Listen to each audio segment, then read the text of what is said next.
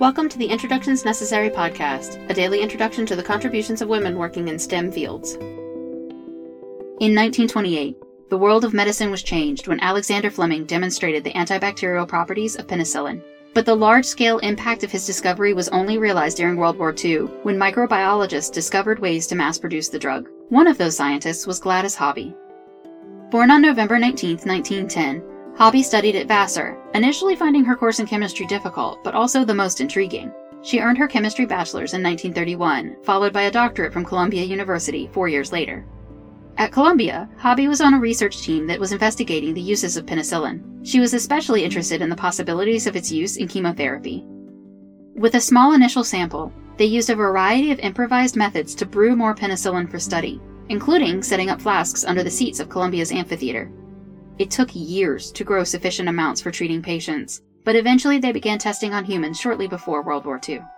Together with Drs. Martin Dawson and Carl Meyer, the team found a way to begin the mass production of the drug for use in the war effort, a task that Hobby compared to the Manhattan Project because of the urgency of the need. She chronicled this work in her book, Penicillin: Meeting the Challenge. In her book, she refutes the oft-repeated story that Fleming's discovery was due to his messy lab, pointing out that scientists of that time thought that incubation at room temperature helped form the organisms he was interested in. Hobby later went on to work for Pfizer Pharmaceuticals, where she continued studying antibiotics like streptomycin and terramycin, expanding medical knowledge about antibiotics and the diseases they were used to treat.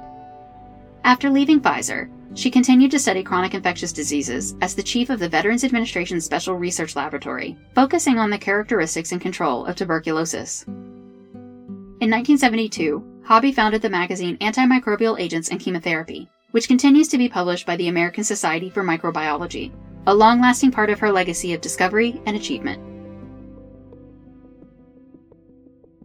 Introductions Necessary is a production of 9 Hour Films. Our music was composed by Kristen Baum.